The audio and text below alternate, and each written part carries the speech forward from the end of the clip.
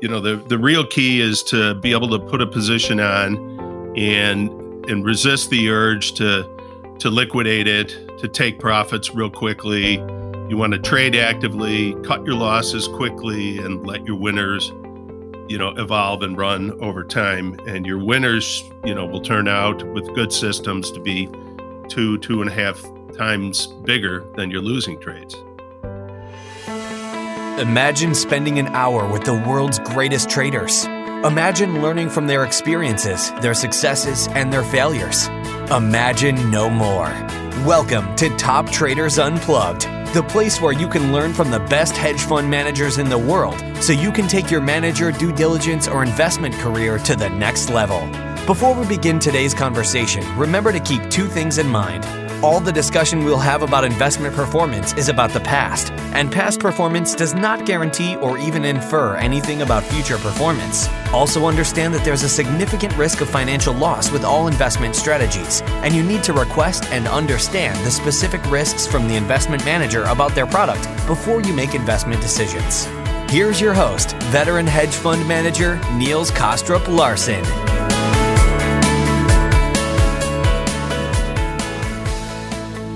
Hey everyone, and welcome to another edition of Top Traders Unplugged, where today Alan Dunn and I are joined by Brian Proctor, who is a managing director at EMC Capital Advisors as part of our mini-series focusing on the one investment strategy that beat everything else in 2022, namely trend following and managed futures more broadly. First off, Brian, it's great to have you back on the podcast. It was all the way back in April and May of 2017 that you were last here along with your fellow turtle Jerry, as well as your mentor Richard Dennis. So thanks so much for joining us today. We really have been looking forward to catching up.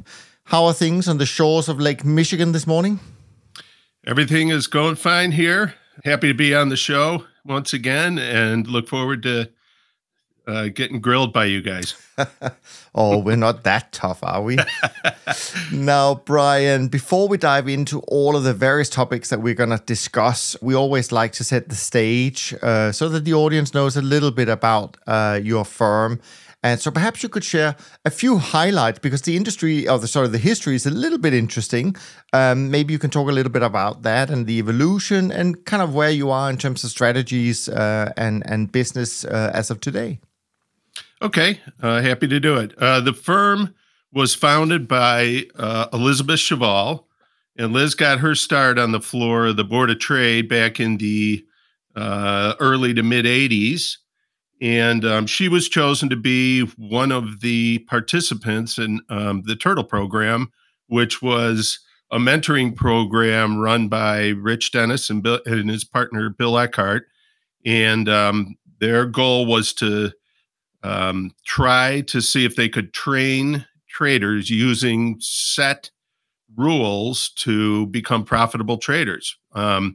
And so Liz was one of the initial turtles chosen to be part of that program and did very successfully. And when the program was over a few years later, she founded EMC Capital in 1988.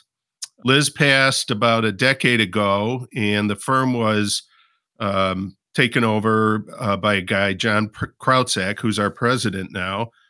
John joined EMC in 1995, and he also had extensive experience on the floor, working for some very big CTAs at the time, helping them run their investment strategies before joining EMC. And our director of research, Dave Poley, joined the firm in 2002.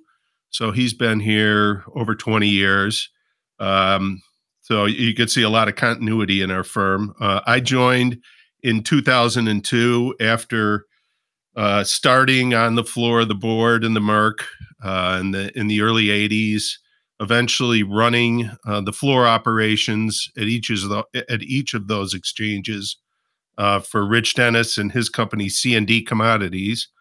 And then I also joined the second wave of turtles and traded for Rich in that program before branching off, running my own CTA. Worked in New York for a while for a long-short equity hedge fund, and then came back to Chicago and joined up with Liz in 2003. So that's it in a nutshell. Obviously being part of the Turtle program was really beneficial to learn from two of the real pioneers in our business, and the importance of managing risk, the importance of building robust systems, and just kind of the emotional side of trading too. Try to remove the emotion from trading so that you can run programs without trying to make subjective decisions on a daily basis. And in terms of strategy, how has that evolved since the early days of Liz? It's evolved considerably. Back in the early days of EMC, she was incorporating the more traditional breakout systems that she learned in the Turtle program.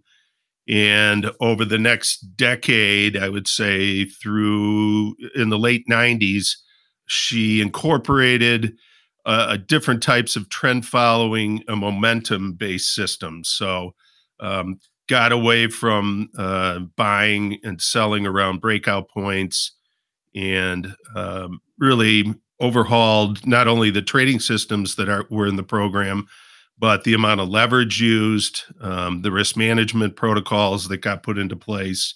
The industry really evolved from a period where the risk-free rate was very high when we started out as CTAs, and so our targeted returns and volatility from the investors who were putting money with us, were geared to be maybe 3 times the risk-free rate. So they were looking for higher returns, higher volatility, and over the years, the appetite for those type of programs changed, and so we had to evolve. And there's still a considerable amount of risk that we take when we trade, but it's nothing like we were doing in the late 80s and early 90s. Sure. No, absolutely. And we'll dive into both of your strategies certainly during this conversation. Now, Alan and I have created a list of topics, and we'll sort of interchange between us. But as we normally do, I'm going to kick it over to Alan and to get it going. Alan. Thanks, Niels. Hi, Brian.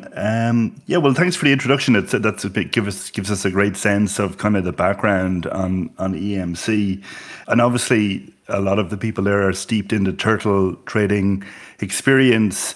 So, if you bring that kind of initial experience to the present, and how would you kind of describe the philosophy in the sense that does it continue to be purely focused on trend as the primary source of return, or are you adherents of the idea of using multiple sources of return, or how would you characterize the philosophy more generally?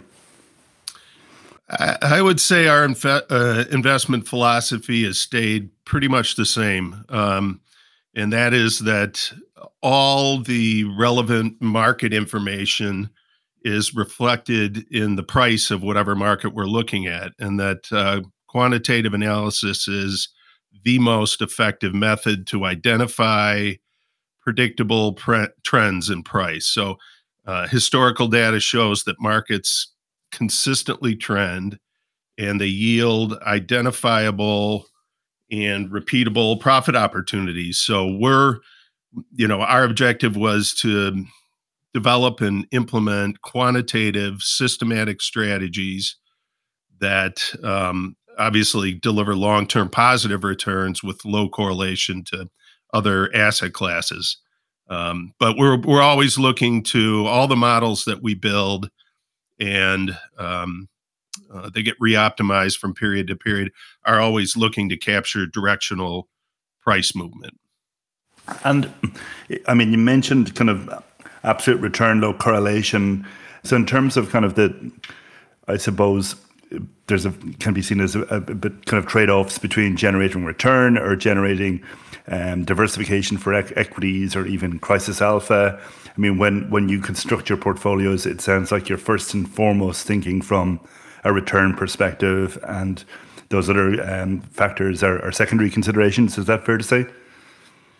The returns are, the first thing that we focus on. It's what everyone focuses on. They want to invest in something that's going to generate returns in a certain fashion, and when those and the returns that our particular strategy, as most CTAs do, the returns are just naturally divergent and different than the return streams of other assets they have in their portfolio. So as long as we have, long-term positive returns that, are what our investors are expecting, that's our main objective. Fair enough. And it's always a tough one to answer as a manager. But I mean, from your experience of interacting with other CTAs and other trend followers, is there anything you would point to as making you particularly different relative to your peers? Well, we're all looking to do very similar things. But the difference between one CTA and the next, every little thing that we do is going to be a little different from other CTAs. So I think the main areas that probably differentiate us a little bit are, first of all, we have a significant allocation to commodity risk in our portfolio. So that's approximately 45 to 50% of the risk we allocate across our strategies goes to commodity markets.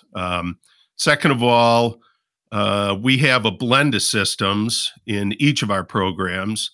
The systems are based on two core concepts: trend following or range dependent systems and momentum systems, which are looking to capture, as I said, directional price movement.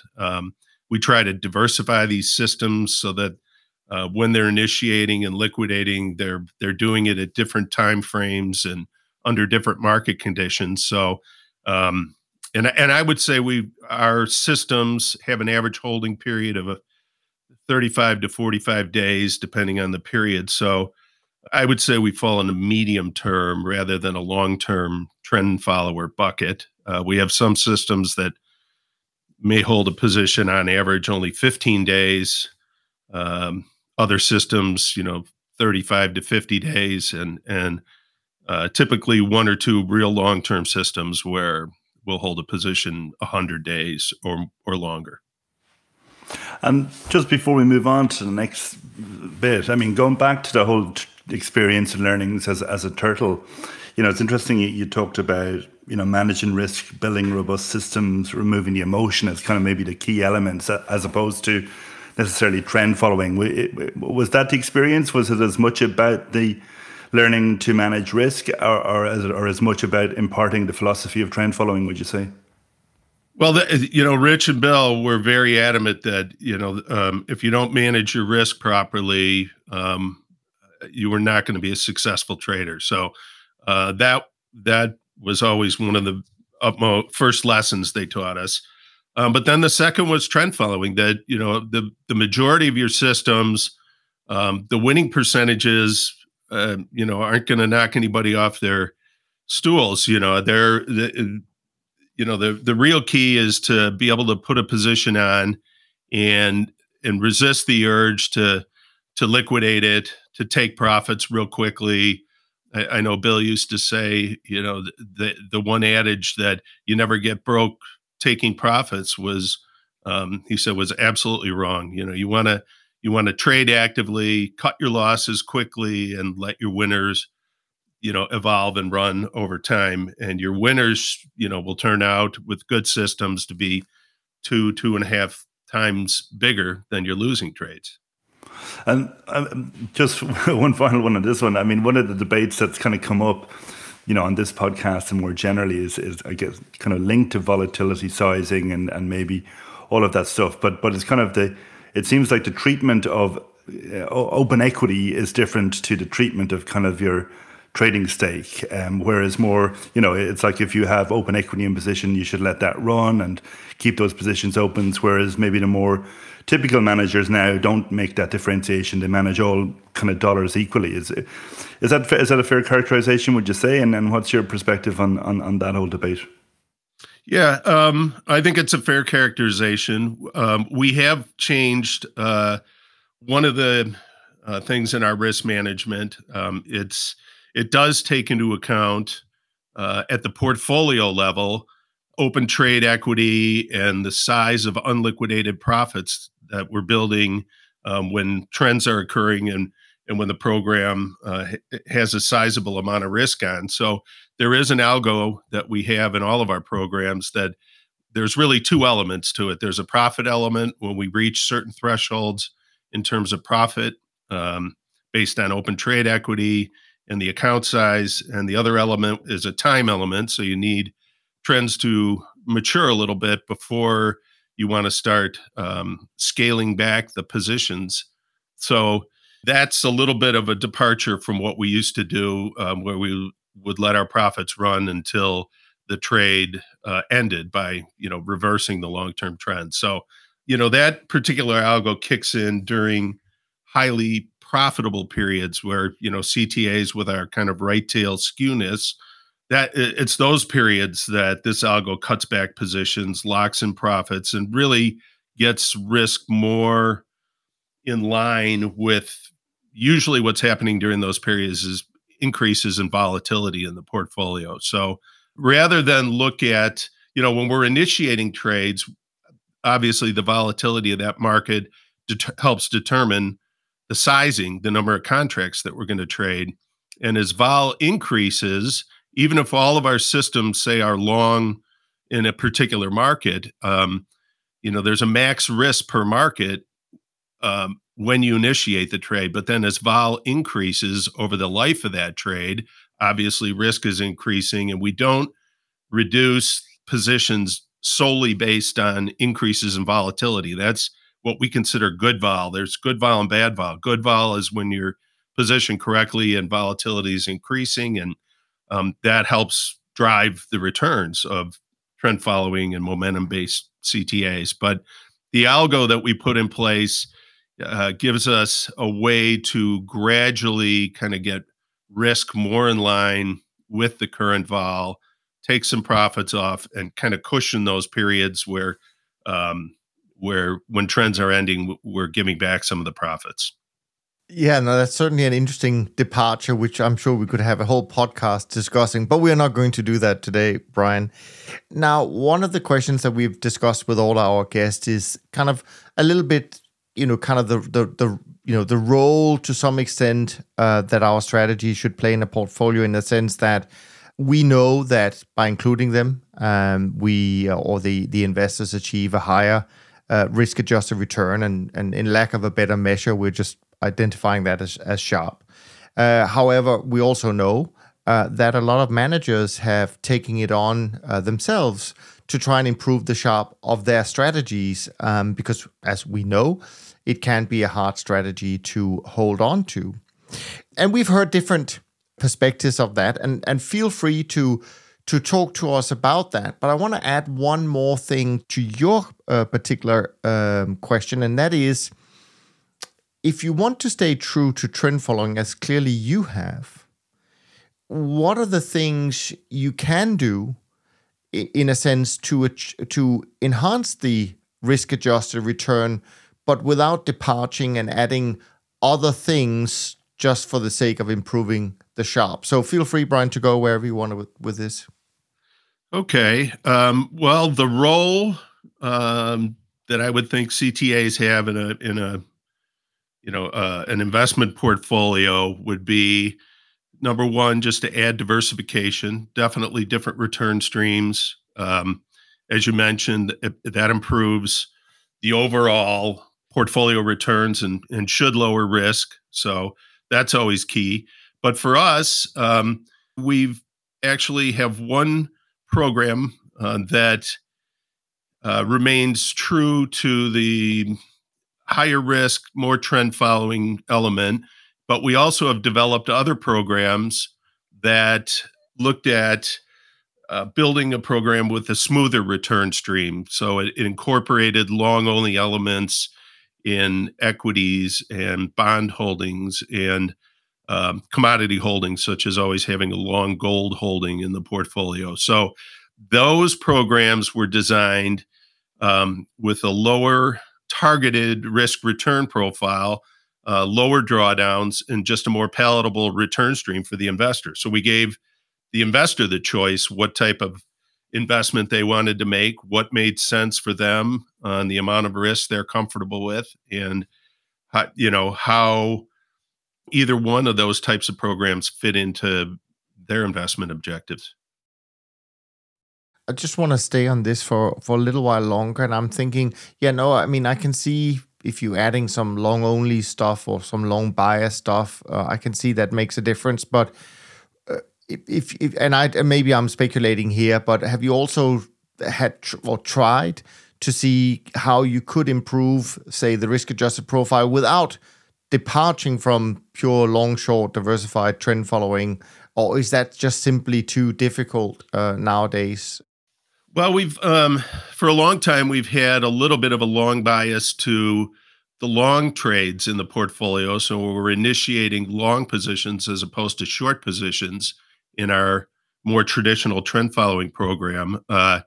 That has helped improve returns. The biggest winners seem to always be on the long side, although you can point certainly to short trades that were just phenomenal, shorting the energy markets, a number of years ago when the pandemic started, things like that, being short the base metals or whatever. So, there are times when the short trades definitely are the outperformers in the program, but historically, decade after decade, it's been the long trades. So you can always add a slight bias to the long positions, taking them a little bit bigger than the short positions.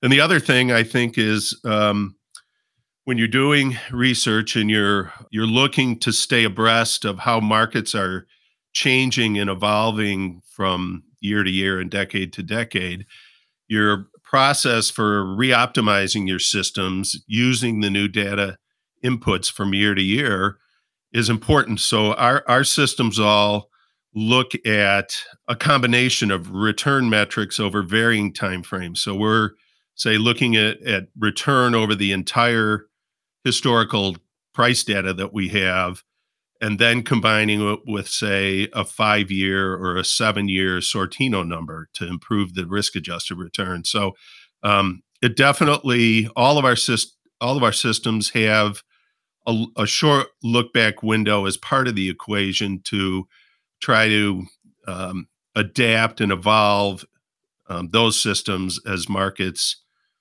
change over time. Yeah, no, that's interesting. It's rare that I've come across people who've actually done what you said, this thing about actually giving long trades a little bit more weight, even though we all know as managers that when we look at our trade stats, I mean, by far the most profitable trades have been the long-sided trades. And I don't know, I mean, part of that is probably because things like equities, things like bonds, at least up until last year, we're in some phenomenal uptrends. But it is very interesting to hear. I appreciate that. Alan, where do you want to go next? Yeah, well, maybe just to move into some of the research and enhancements in the program over time. So it does sound like that the program has evolved fairly materially from maybe the original program. You mentioned, that I guess the change in the leverage and the risk protocols. It sounded like maybe was that driven by as much maybe the institutionalization of managed futures and kind of the the investor requirements, but definitely useful to get a sense on what are the things that can be enhanced in a trend following program over time. Obviously, a lot of the time you hear with trend, it's the importance about maintaining stability in the system. But useful to get your perspective on what things can be evolved over time in this type of program. Well, the things that evolve in the trading systems, our systems stay pretty set right now, unless we go for a number of years in a row where a trading system just is always at the bottom of the barrel, so to speak, in terms of return, absolute return, risk-adjusted return, just doesn't seem to be functioning properly anymore. Then obviously that system will have to be altered or removed from the portfolio. But we haven't done that in a long, long time. The same core logic for our systems, both the trend following and momentum, have stayed in place. What changes over time is the parameter sets of the systems. think of it as each system basically has a few parameters, the fewer the better, that tell you how to initiate a position. You have a few parameters on how to liquidate the position. Obviously, there's a max loss for each system every time you initiate a trade. But more often, there's one of the other system liquidation parameters that kicks in. We very rarely, maybe less than 15% of the time, hit the hard stop on when a system initiates. So it's some other liquidation criteria. And equally as important has been the evolution of what parameters you include in the systems that block you from taking trades in certain environments. So we have a couple of parameters in each system that's looking at the historical volatility in each market that we're trading and looking back over X amount of days. It could be 200 days or longer. And if the volatility in that particular market for that system reaches a threshold, say it's in the top 15% of the volatility looking back over X period of time, each system has a filter based on vol that'll stop it from trading, because research shows that when you trade in a very highly volatile market environment, you're more often to take a loser and you're more often to hit the hard stop. So you just you wait till the dust settles, so to speak. It may take a week, a couple weeks for the volatility in that market to abate a little and the system to then allow trading to happen. So each one of our systems has a vol filter, and they vary from system to system, because we don't want to have such restrictions that we miss a trend. We always want at least one or two systems kicking in, even in really highly volatile times, so that we don't miss putting a position on and having to tell our investor. He said, geez, why didn't you have this market on? And we said, well, the vol was too high. And he said, I'm paying you guys to take risk and manage risk and not miss those trades. So, but each system has a different vol filter. Each system has what we call a range dependent system, which and an open range filter, where the market has to be moving in the direction for either the initiation or liquidation that has to occur. So we look at the average daily vol in that market, which for us it's a pretty short look back window. We determine volatility looking back basically over only a couple of weeks. So the way we look at vol in each market is very reactive to changes over the last couple of weeks in any given market. So that's another thing I think that differentiates us from other CTAs, is that very short look back window in how we look at volatility in a market to size trades and to decide whether we should be putting positions on in different market environments. You mentioned the average hold period's been about 35 to 45 days, which, as you say, would put you probably, I guess, a bit faster than maybe a lot of the medium to long-term trend followers. And I think that most of the research would indicate that being slower has been better over the last time, or at least being faster has been more challenging.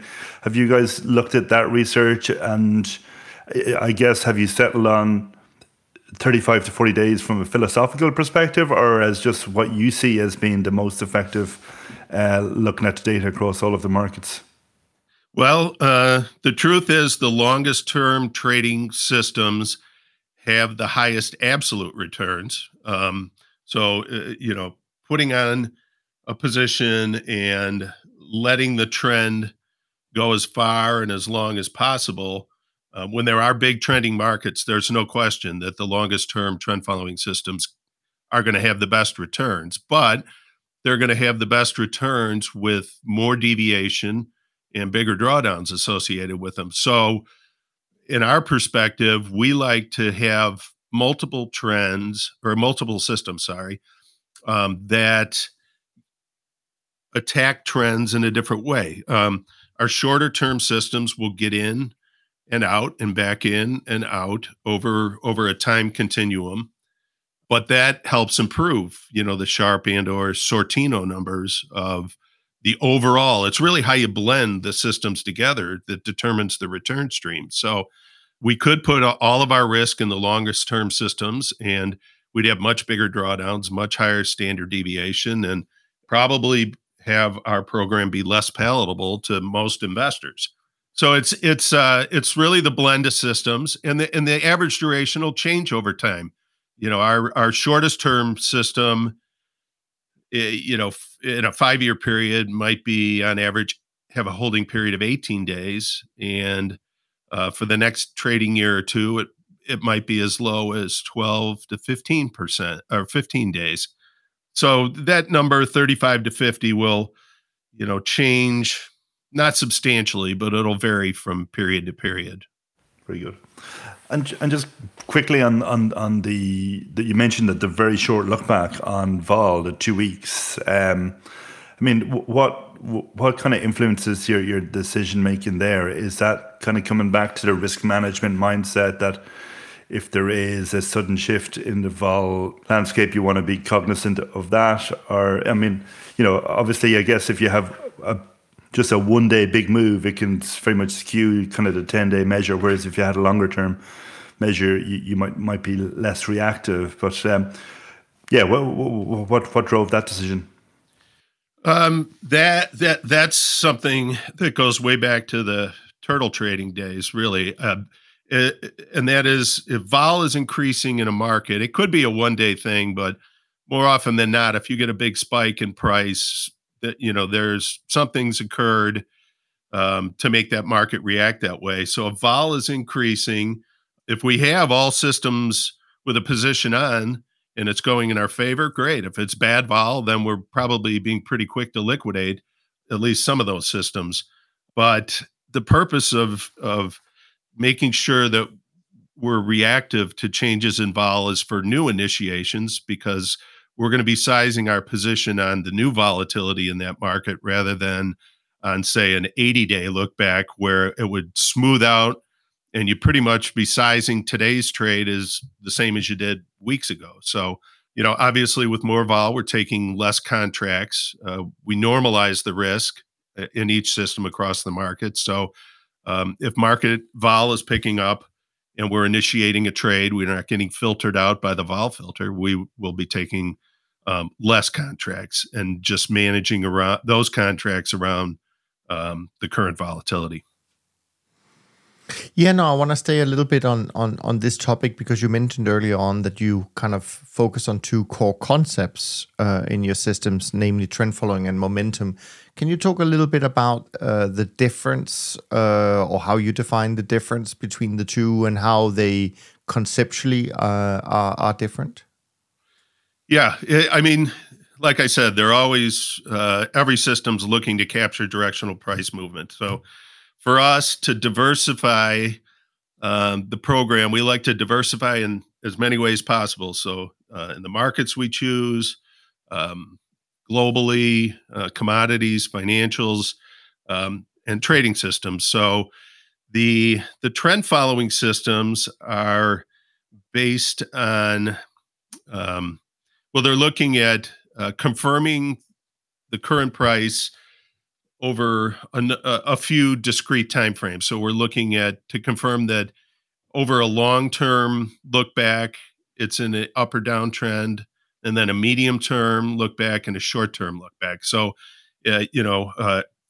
we may be looking at a 180-day price, the current price to 180 days ago, and then to 40 days ago, and then to 15 days ago. And if we're above a certain portion of the range, that confirms for us that a trend is in place, and we will be initiating a trade if the filters don't keep us out. And then as far as we have a couple of different trend following ones. So it's really the liquidation criteria then that differentiates the holding periods.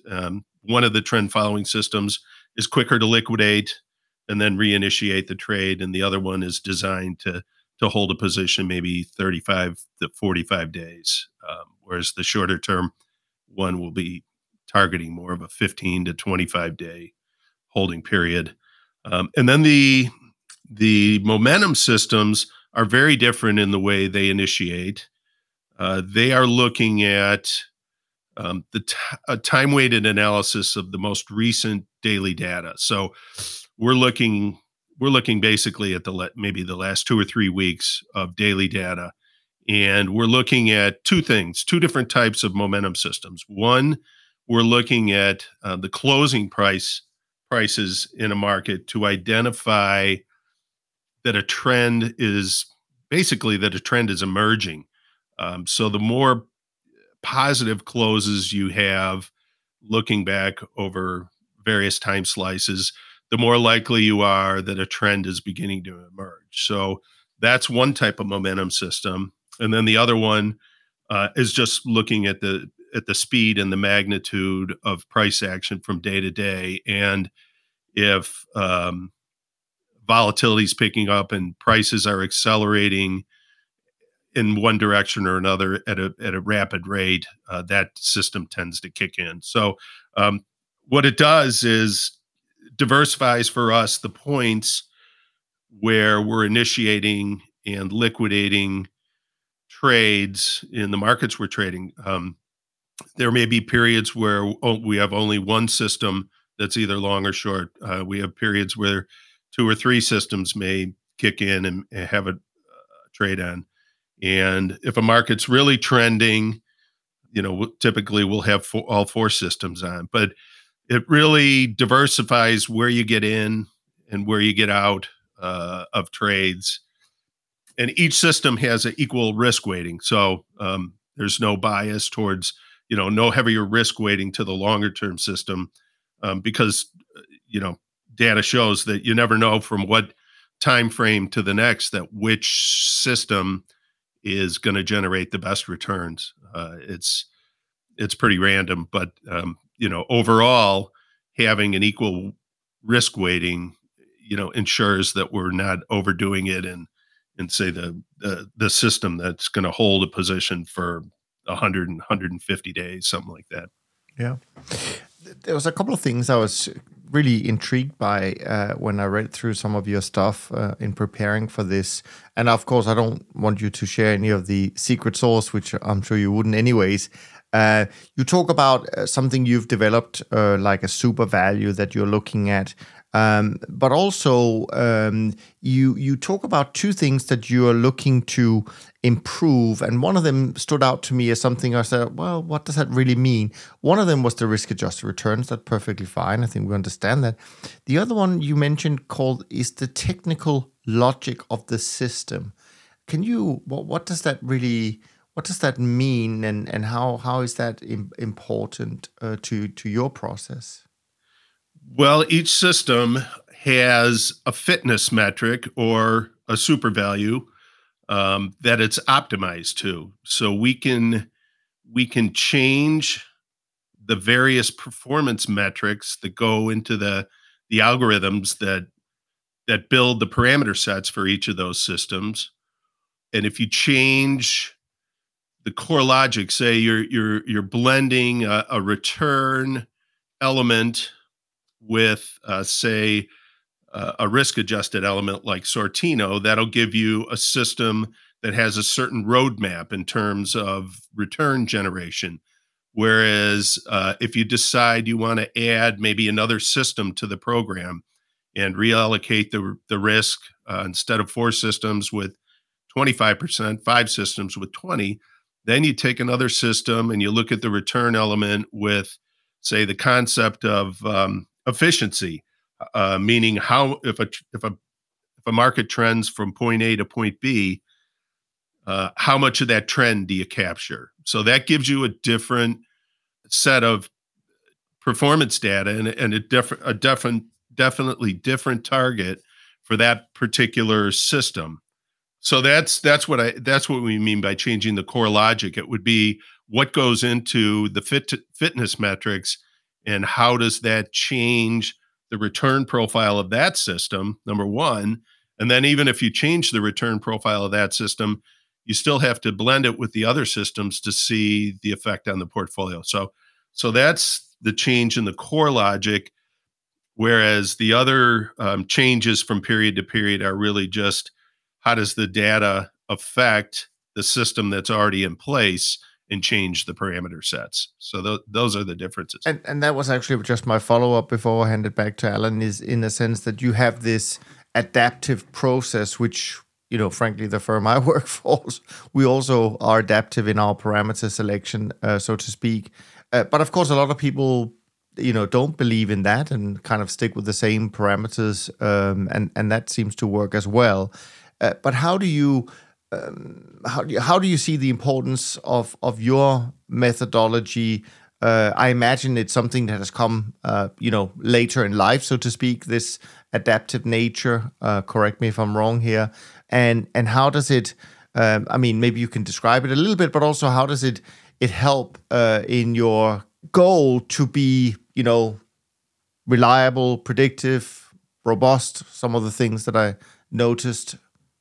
So that, in the reoptimization process that all of our systems undergo on a yearly basis. So by that I mean in Q1 we'll reoptimize, say, a short-term trend following system. In Q2 we'll look to reoptimize the parameters of the long-term momentum system and so forth. So we stagger the reoptimization process of our systems from one quarter to the next. So we're not making wholesale changes to all the systems at one time, say on January 1st of every year.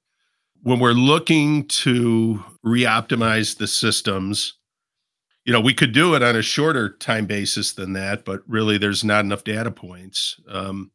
So can you state your question again? I kind of lost track. Yeah, no, that's perfectly fine. No, I was just I was more curious about how you feel the process. You use a walk forward process, how that helps you achieve your goal. In a sense, if you could just sort of talk about that, again without getting into the secret sauce, because I do think that maybe, I think definitely parameter picks are important, without a doubt. But I also find that the methodology of how people go about changing them, for example, the fact that you mentioned this, that you don't do it all in one go. I've certainly come across people who do it all in January, right? So those kind of things seem to be relevant.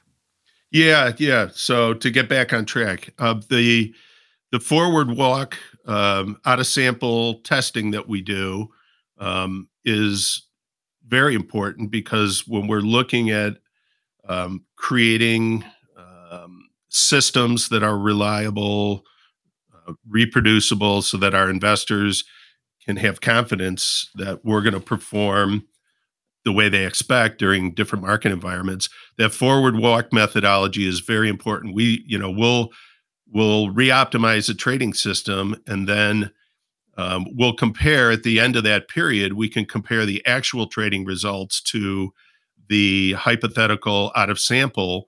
And as long as a trading system is very close to performing in real time what the out of sample track record is showing you're doing, then or at least you have a better degree of confidence that what you're doing is reliable and reproducible. If you start to see in real trading something that's diverging from the expected out of sample returns, then that's something for the investment committee to discuss. Sure. Absolutely. Alan, where are we going next? Well, just maybe to pick up on one of the points here, just so I'm clear. When you talk about the core logic, is that kind of the overall investment objective? You talked about whether you want absolute return or risk-adjusted returns, or I guess Sharp would be in that. Is that idea, and what might prompt you to change that at some point? I guess when you say you're a systematic quantitative CTA manager, there's always those discretionary things that you're doing in research that determines what makes your systematic quantitative approach maybe a little bit different than other CTAs. So our goal is to have trading systems much like a multi-CTA fund to fund. You hire certain CTAs with certain return expectations, and you blend them with other CTAs to build that multi-manager program. The same is true for EMC with multiple systems. We want to make sure that the roadmap that we have for each system is going to generate returns, with positive expectation, but they're going to differ from system to system so that the overall effect is a certain rate of return based with a risk element and a certain drawdown expectation. So it's really the discretionary things that go on in the background. It's like what kind of types of systems do we want to blend together to get where we want to go?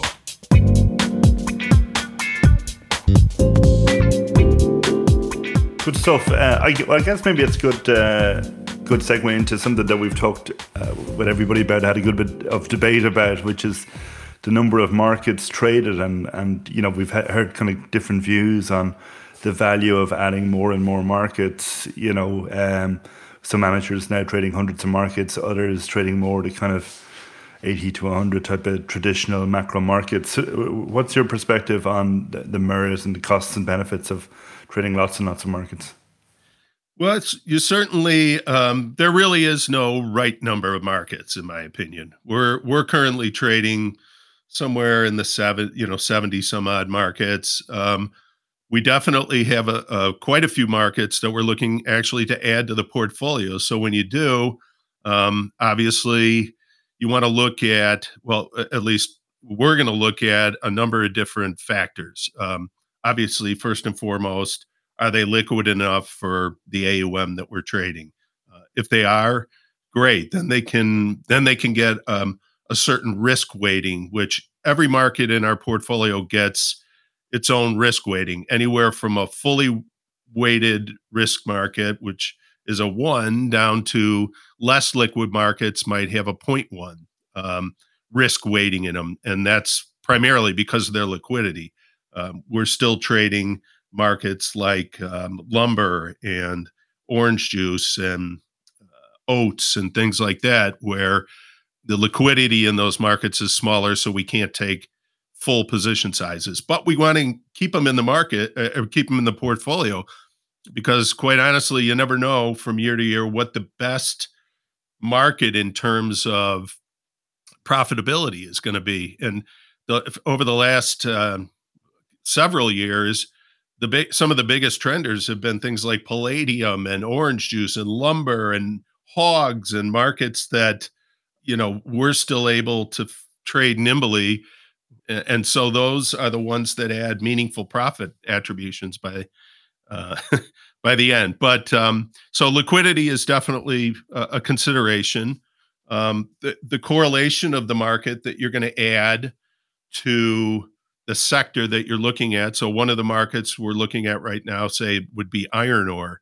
So we would put that in the base metal category or sector of our portfolio. So we'd have to look at how much risk we want to keep allocated in the base metals, and maybe reduce a little bit of the risk in the other markets that we're trading, nickel, copper, zinc, aluminum, and to add that market. So you would have to adjust the market weightings a little bit, but if it really does have non-correlation and is a market that's dissimilar to everything else that you're trading, then it's a good addition to the portfolio. So another thing that we look at when we're determining how to add markets or how to weight markets in the portfolio is that particular market's return stream. Will we apply the trading systems that we use in that market?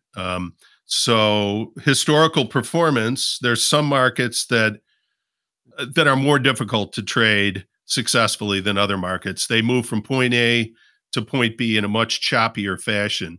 And that's another reason why we have a blend of systems, because if there's more choppy markets, we want to kind of be getting risk in and out and back in and out of those markets as they chop along.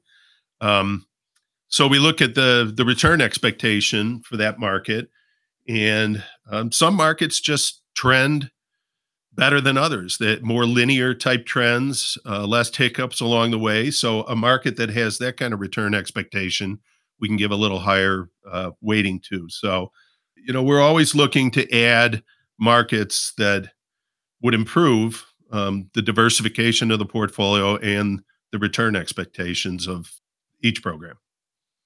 Niels, I know it's a Yeah, favorite well. topic of yours. Well, since you took one of mine, which was number of markets, I'm going to take risk management, Alan. No, I'm just curious because I think it is an important topic that we want to talk to you about as well, and that is just how do you think of risk, and what are some of the key ways of you managing the risk inside the strategies? Yeah, well, as I mentioned at the outset, risk is probably the most important thing that a CTA does. You can have a marginally good blend of trading systems or one trading system, and if you manage risk properly, you can generate positive returns. But so for us, we manage risk really at every level of the investment program. So I guess at the start with our trading systems, as I mentioned, there's always each system has a max loss for each trade in every market that's automatically generated once we initiate the trade. And different systems have different max loss thresholds. So some systems, as I mentioned, are designed to accept a little more volatility, a little bit bigger drawdowns, but at the end of the day, every system has a max loss associated with it. Every market has a limited amount of risk that it can take at initiation. So the more aggressive, higher risk weighted markets in, say, our traditional trend following program will risk maybe half of 1% per trade. Every system's going to have a little bit of different risk associated with it. Obviously, then we're looking at volatility of the markets with what I said was a short look back window, the open high low close over the last and the true range over the last 2 weeks, and volatility then gets built into building new initiations. So as vol's increasing, smaller position sizes is in more consolidated periods, we'll take a bigger number of contracts when we're initiating a trade. And then, obviously, by limiting the amount of risk that can be taken in any one market or one sector, when you look at max risk in the portfolio and you take the max risk, say, in the markets within the energy sector. So we're currently trading 6 global energy markets. When you look at the risk weighting for each of those markets and you add them together and you divide it by the total risk that could be allocated across the whole portfolio, you'll get a percentage of risk that can be allocated to that particular sector. So in the energy sector, it happens to be like 10 or 11% in our trend following. So that's the max risk at initiation. But then again, as I mentioned, you might get a period where, say, when you're long the energy markets in anticipation of conflict or a war breaking out, and then vol jumps 25 or 30%. Well, the risk in all of your current positions has increased by that much too. So the overall risk in the program at that point might be 50% more than it was before in terms of the total risk from day to day.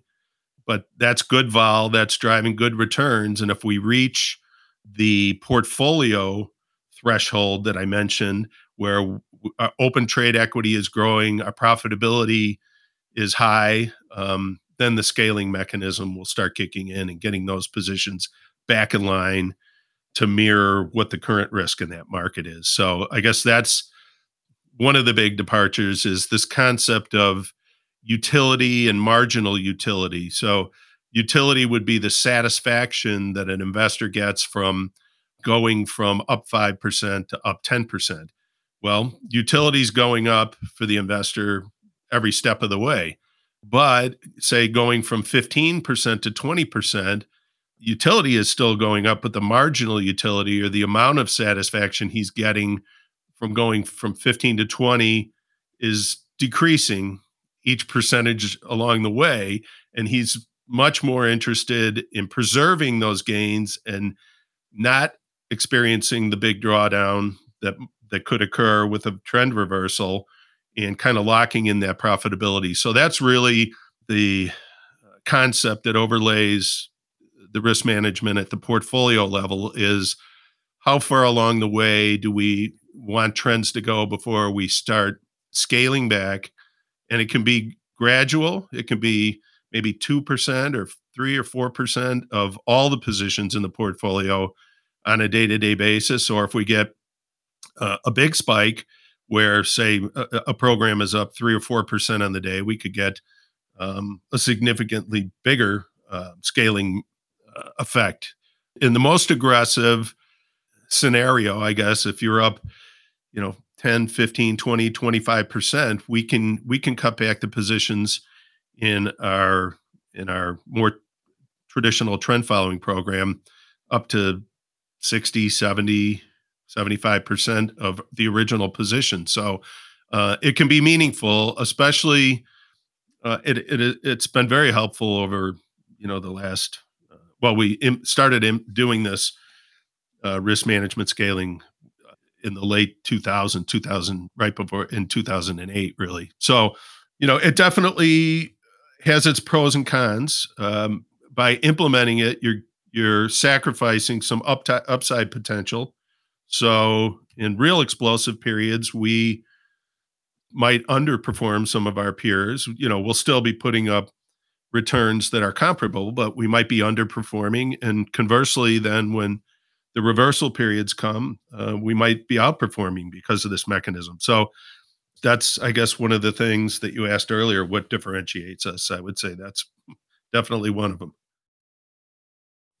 Sure. No, it's very interesting because as you know, we often talk about how trend following kind of encapsulates human behavior in general, but here you've kind of taking sort of one specific bias, human bias, into a little bit more of the forefront. So very interesting indeed, Brian. Thanks for sharing that. Alan, do you want to do one more round of topics and then we'll slowly? Well, maybe just, useful to get your perspective on markets generally. Liquidity in particular, but even more broadly than that. Obviously, you've been involved in markets since the 1980s, been on the floor. Now everything's gone electronic. Do you think, obviously, some things don't change in some senses, trend following still working, obviously other things are changing. What do you think is different now, and specifically, how do you think the liquidity of markets is maybe relative to what it was going back over time? Well, I think markets are more liquid than they used to be. I think the real difference is the flow of information is certainly much quicker than it certainly was in the 80s and 90s, where unless you were on the floor, the information flows that you would see just from the various trading desks and the hand gestures into the pits and what big firms were doing what. That was your inside information when you were on the floor. In today's environment, obviously with everything electronic, there's a lot more liquidity, but markets tend to react to news much quicker than they used to, for better or for worse. Sometimes for worse. An unexpected news story can come out and a lot of CTAs and hedge funds are positioned the wrong way. You're going to have a cascade of liquidation orders pushing the trade against you. So, I guess that's another reason why we prefer to have a blend of systems, some that are shorter term in nature, so that when those market moves occur, where we have nice trends in place, and then there's something that causes a steep reversal in the trend, we want to be pretty nimble in liquidating at least part of our position, because if we waited for longer time frames, just the drawdown would be bigger. And we've learned over time that if a lot of market participants are positioned the wrong way, that those liquidations tend to continue over longer and longer periods of time, and it just gets more painful. So, um, Yeah, no, I mean, absolutely, completely acknowledge that pain. Now, the another thing, a little bit maybe related to pain here, Brian, and that is we always want to hear from our guests.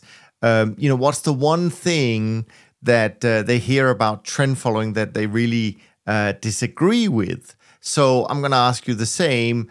If there's one particular thing that you hear people say about trend following that you think, and maybe have for a while, that you completely disagree with. well, I think the more astute the investor is, the better. But there's times when I've heard people say either, "Oh, all you guys are doing the same thing. I could just throw a dart and pick one of you, and it wouldn't make any difference." I think that's not correct. I you know, trend following.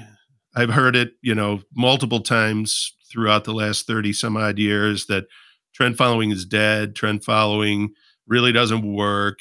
I can, if I want to do that, I can just flip on a moving average and be either long or short based on whether it's above or below a moving average. All those kind of things have, maybe a grain of truth in them.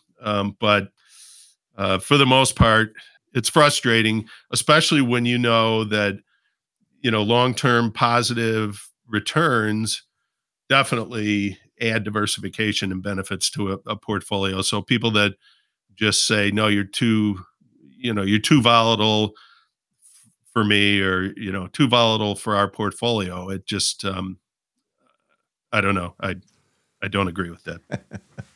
No, that's fair enough. It is quite interesting, actually, Brian, when I hear you talk, and obviously you've explained a lot of things today, and so have all the other guests in this series, and it is quite interesting when you hear how much work, how much testing, how many ideas gets tried before we find the things that we believe work. And of course, they're all a little bit different as well. So I hope that makes it pretty clear to people that what we do is certainly not simple or easy in any way, Yeah, shape, or form.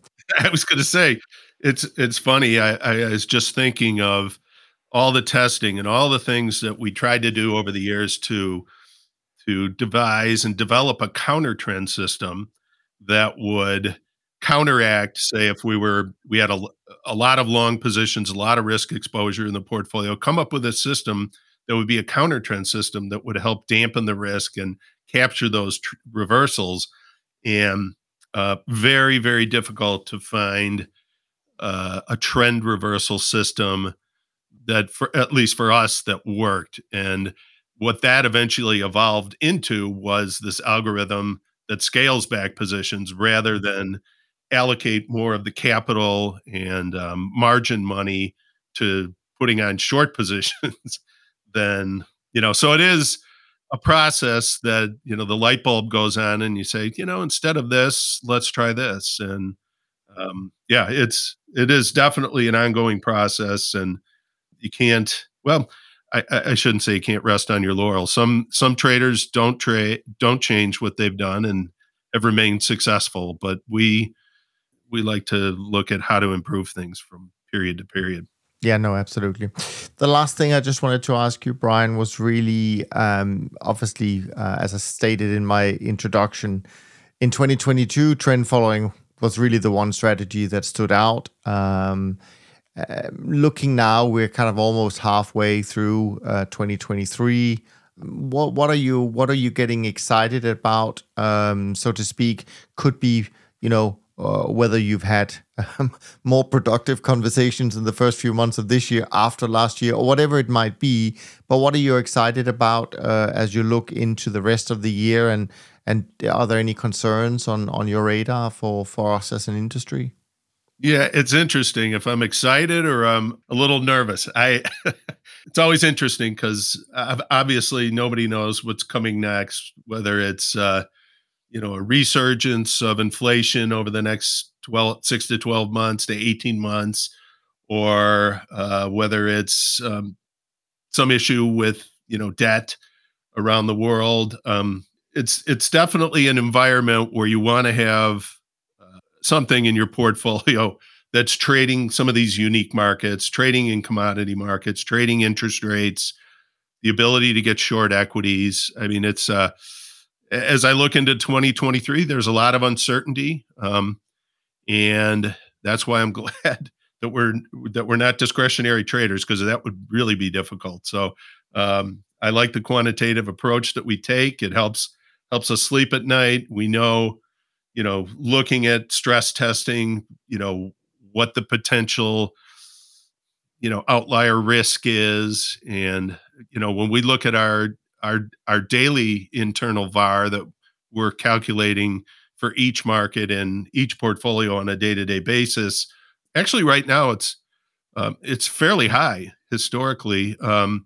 So we do have a lot of positions on in various sectors. So we are seeing trends, and we're definitely seeing increases in volatility across a lot of different markets and sectors. So, we're just glad that for the investor base that we have, that people are starting to look at systematic commodity trading strategies a little bit more to add to the portfolios. So, we're optimistic, but we've always been cautiously optimistic from period to period.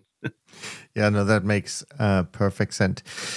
Brian, this was really a wonderful conversation. Great to have you back on the podcast. And thank you so much for sharing your thoughts and your insights with us. And we hope, of course, that we can do that sometime again in the future. And to all of you listening in today, I hope that you were able to take something from today's conversation onto your own investment journey. And if you did, please share these episodes with your friends and colleagues. From Alan and me, thanks so much for listening. We look forward to being back with you on the next episode of Top Traders Unplugged as we continue our deep dive into the CTA industry. And in the meantime, go check out the show notes for this episode and all the other resources you can find on the website. And of course, not least, take care of yourself and take care of each other. Thanks for listening to Top Traders Unplugged. If you feel you learned something of value from today's episode, the best way to stay updated is to go on over to iTunes and subscribe to the show so that you'll be sure to get all the new episodes as they're released. We have some amazing guests lined up for you, and to ensure our show continues to grow, please leave us an honest rating and review in iTunes. It only takes a minute, and it's the best way to show us you love the podcast. We'll see you next time on Top Traders Unplugged.